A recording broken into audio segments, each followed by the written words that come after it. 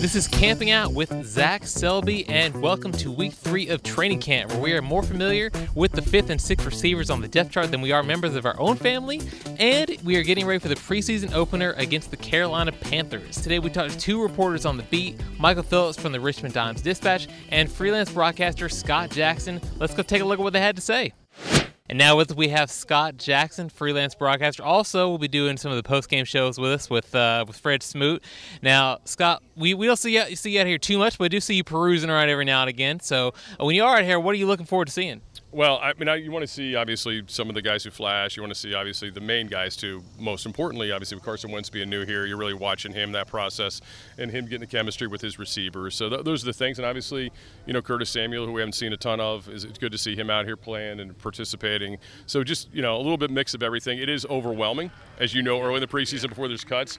And then when you have double numbers, you have no names on the back of the jersey. So there's a lot of challenges early going, but it's fun, part of the process. I'm looking forward to Saturday. So you bring in, Curtis Samuel, and he's out there for the second practice in a row. That's kind of we're putting him on a watch now because it seems like he's always there for the first 2 and then he misses the next one.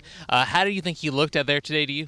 He looked good. I mean, he's moving around. I mean, that's been the encouraging thing. When you've seen him out here, he does not look limited. So you just hope, again, he can continue, as they say, ramp him up to get him ready for week 1. And, the possibilities are interesting. Needless to say, with you see with Jahan Dotson, we already know what Terry's going to bring to the table.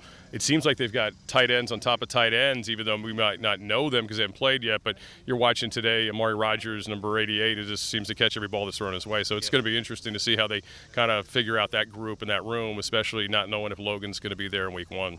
So assuming he can, I would say he probably is ready for week 1, Curtis Samuel is. But, Rivera was talking yesterday about how, the motions, defense have to account for that. So even if he's not being used that much, it seems like he's going to be able to help out the offense in some form or fashion. No doubt. And if you've watched Carson Wentz throughout his career, he's very big on throwing to the tight end and usually had bigger tight ends. So certainly you figure Logan's going to be part of it. Even the possibility of it, like you said, even if he's not looking at it maybe early in the season as much as he will as the season develops and his health gets better and he gets up to speed with Carson, I think you're right. It will be definitely a threat, and that's something that could be very beneficial to the other playmakers. Now, you mentioned Armani Rodgers, and, you see John Bates out there, didn't really do that much today in team drills. Logan Thomas still out. Cole Turner, guy's still out. Curtis Hyde is out. It seems like he's one of the guys who's really taking advantage of these extra reps with the depth at tight end being so thin right now. Yeah, no doubt. And again, he flashes for you. There's a lot of big tight ends too, right? You just mentioned Rodgers, Hodges. Cole Turner's huge. They've all got size about them. They all run well and catch the ball. So that it is nice to see the depth there. But yeah, you'd like to have all your people back and to see how they kind of pare it down. How many they end up keeping on the active roster. And as we know, it's cool to watch the pass catching part of it. But for a lot of these guys, it's about can they play special teams, yep.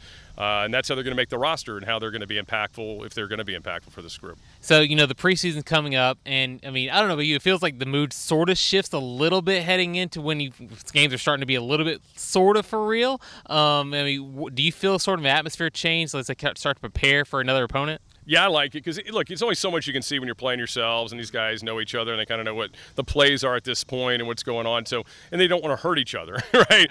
You don't want to get any injury. So, I really, and I know it sounds crazy because most people, after the first quarter preseason are like, oh, this is so terrible, it's preseason, let's get the regular season. But it's kind of a build-up, right? Okay, we've seen enough at training camp, let's see some preseason games, see some opponents out here, and then from there, obviously, you're ready for the real thing. But, yeah, it's all part of the process, but it does feel like the urgency ramps up a little bit when you get against another team.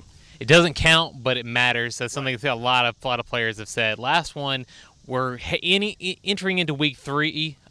What's the one thing you really want to learn as we kind of get into the second half of training camp? Well, you kind of get a lean on the rotations, like where the starters are going to be, because there's not, I think the starters are kind of set if everybody's healthy, and we have to see that part of it first, but then kind of like who the rotational players are going to be, and obviously there's back 8 to 10 guys that are trying to make the roster, right, to get to that final 53 is interesting, and, there's always some surprise. There's always somebody we didn't account for, some rookie that's going to flash and maybe has a much bigger role this season, or a free agent, or, an undrafted free agent. We've had a lot of undrafted rookies over these last few years make the teams, which is exciting to me when you see that kind of stuff happen because, once you're in here, it really doesn't matter how you got here. It's it's about performance. You're here. You're here. That's right. You got your shot.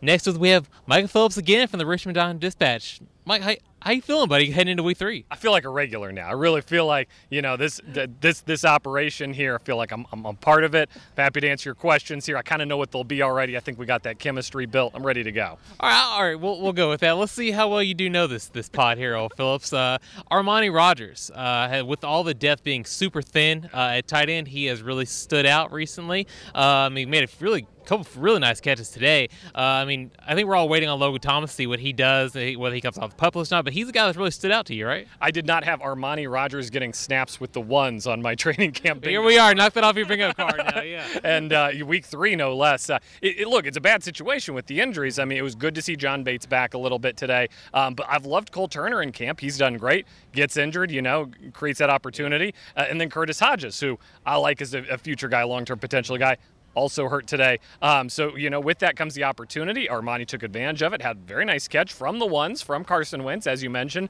So certainly good to see guys take advantage of their opportunities. And, Sammis Reyes is another guy, can he step up and excel here with this window of time where it looks like, guys are going to be able to get some reps?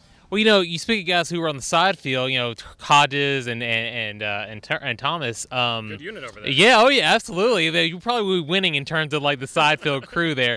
But Hodges has, whenever he's out there, he's kind of stood out too, right? Well, he does stand out. He's 6'8". Yeah, absolutely. well, all the other tight ends are really big too. I know. Cole Turner's 6'6". It's a great room. It's a really, it's a tall room. Gives Carson Wentz those big targets he wants. This is a great example, though, of the front office helping out the team. Mm-hmm. Carson Wentz likes throwing to tight ends. He likes tall targets. Go get the guy some tall tight ends. And we got 2 really good ones here, Curtis Hodges and Cole Turner. I love it. I love the play. Now, look, Logan Thomas is the starter. He's taking all the catches when he gets back. Shocker. He's the guy. But in the interim, you love what they've done there with bringing in a couple tall young targets for Carson Wentz. Well, a guy who was back on the field, John Bates, he wasn't doing too much out there, but he was out there for individual drills, a little bit of team drills here and there. Is he another place in the ramp-up phase that we're seeing a lot with players? Yeah. And he's going to be a crucial element here because, one, he's a big blocker, but 2, he came along as a pass catcher late in the season. He did a very nice job of that. And, he may have been the rookie of the year last year for the team.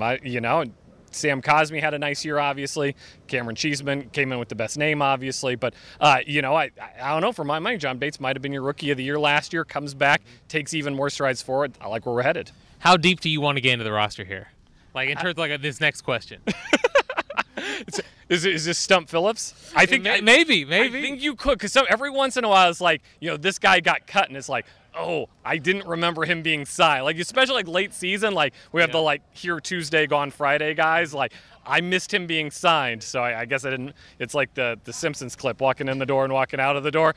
So go ahead, bring it on. What do you think about these 3 new players we haven't seen? So that's signed recently on Sunday. We have Nate Jerry, Stephen Parker made a couple plays there today.